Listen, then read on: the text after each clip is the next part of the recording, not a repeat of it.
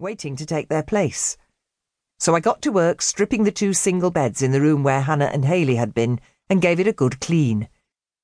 I'd helped them pack that morning and tidied up as I'd gone along, so thankfully it wasn't in too much of a state. I was lucky, as for the past 5 years I'd lived in a roomy, detached Victorian house that I called the TARDIS. It didn't look that big from the outside, but it had 6 bedrooms and was spread out over 3 floors. Cleaning it was a nightmare, and it was permanently freezing cold, but all that space meant I had 2 spare bedrooms, especially for foster children. In my 40s, I was a single mum to my 6-year-old biological son, Pete. Then there was 10-year-old Tess and her 9-year-old sister, Sam. I'd been fostering for 14 years when they'd come to live with me when they were 3 and 4, and they had never left. I'd been granted permanency, which meant that it had been agreed at a social services panel that they would remain with me forever.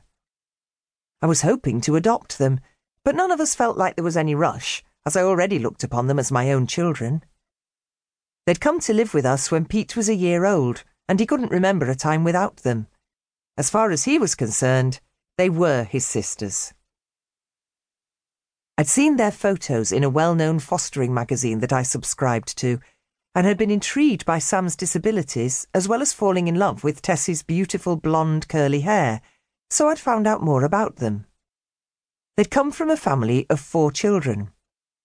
2 of the children had died from cot death at just a few weeks old, and Sam had been left with brain injuries after her birth parents had tried to smother her when she was a month old, something they'd tried to blame on Tess, who was only 13 months old at the time. Sam had been left with cerebral palsy, global, and development delay, which meant she would always have the mental age of a toddler, and she was autistic and half-blind. After that, there had been questions about whether their siblings had actually died of cot death, but nothing could be proven. Her disabilities didn't faze me, and something inside me just told me I wanted to give these 2 children a home after everything they'd been through.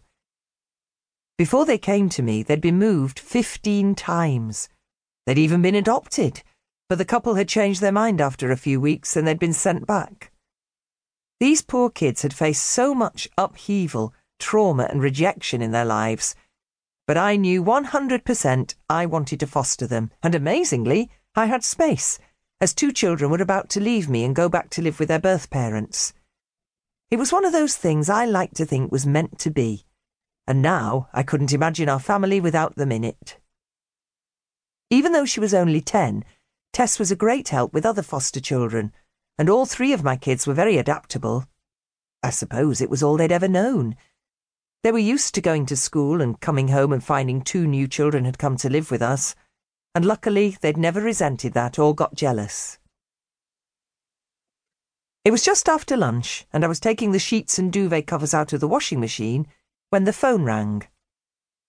"Hi, Maggie, it's Simon here." Simon was my supervising social worker at the fostering agency that I worked for.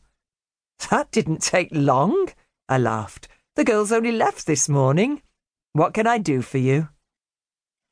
"I wanted to have a chat to you about another placement. Social services have been on. We've had a referral for a 2- and a 3-year-old, and I wondered if you were available." He explained that they were being removed from their parents under an emergency protection order, EPO, that afternoon, from a council house on a notorious estate half an hour away. Generally, social workers try and work with parents and get their permission for their children to come into care, which is known as a voluntary care order, or Section 20. But in urgent situations where they felt the children were at significant risk or harm, they could remove them under an EPO. "Yes, of course I'll take them," I told him. "The other kids will be delighted that it's Littlies." I was excited. My last few placements had been teenagers, so I was pleased at the idea of having some younger ones to stay. It meant we could all do things together that my children still liked to do, like arts and crafts, baking and puppet shows, and it was a lot easier if they all enjoyed similar activities. I also thought it would be nice for my kids to be the oldest ones for once, as I knew they'd been quite intimidated by Hannah and Haley. "What else can you tell me about them?" I asked. "Sorry, Maggie, all I know is that it's a 2-year-old girl and her 3-year-old brother." "No problem," I said. "I'll wait to hear from social services then." "Great," Simon replied. "They should be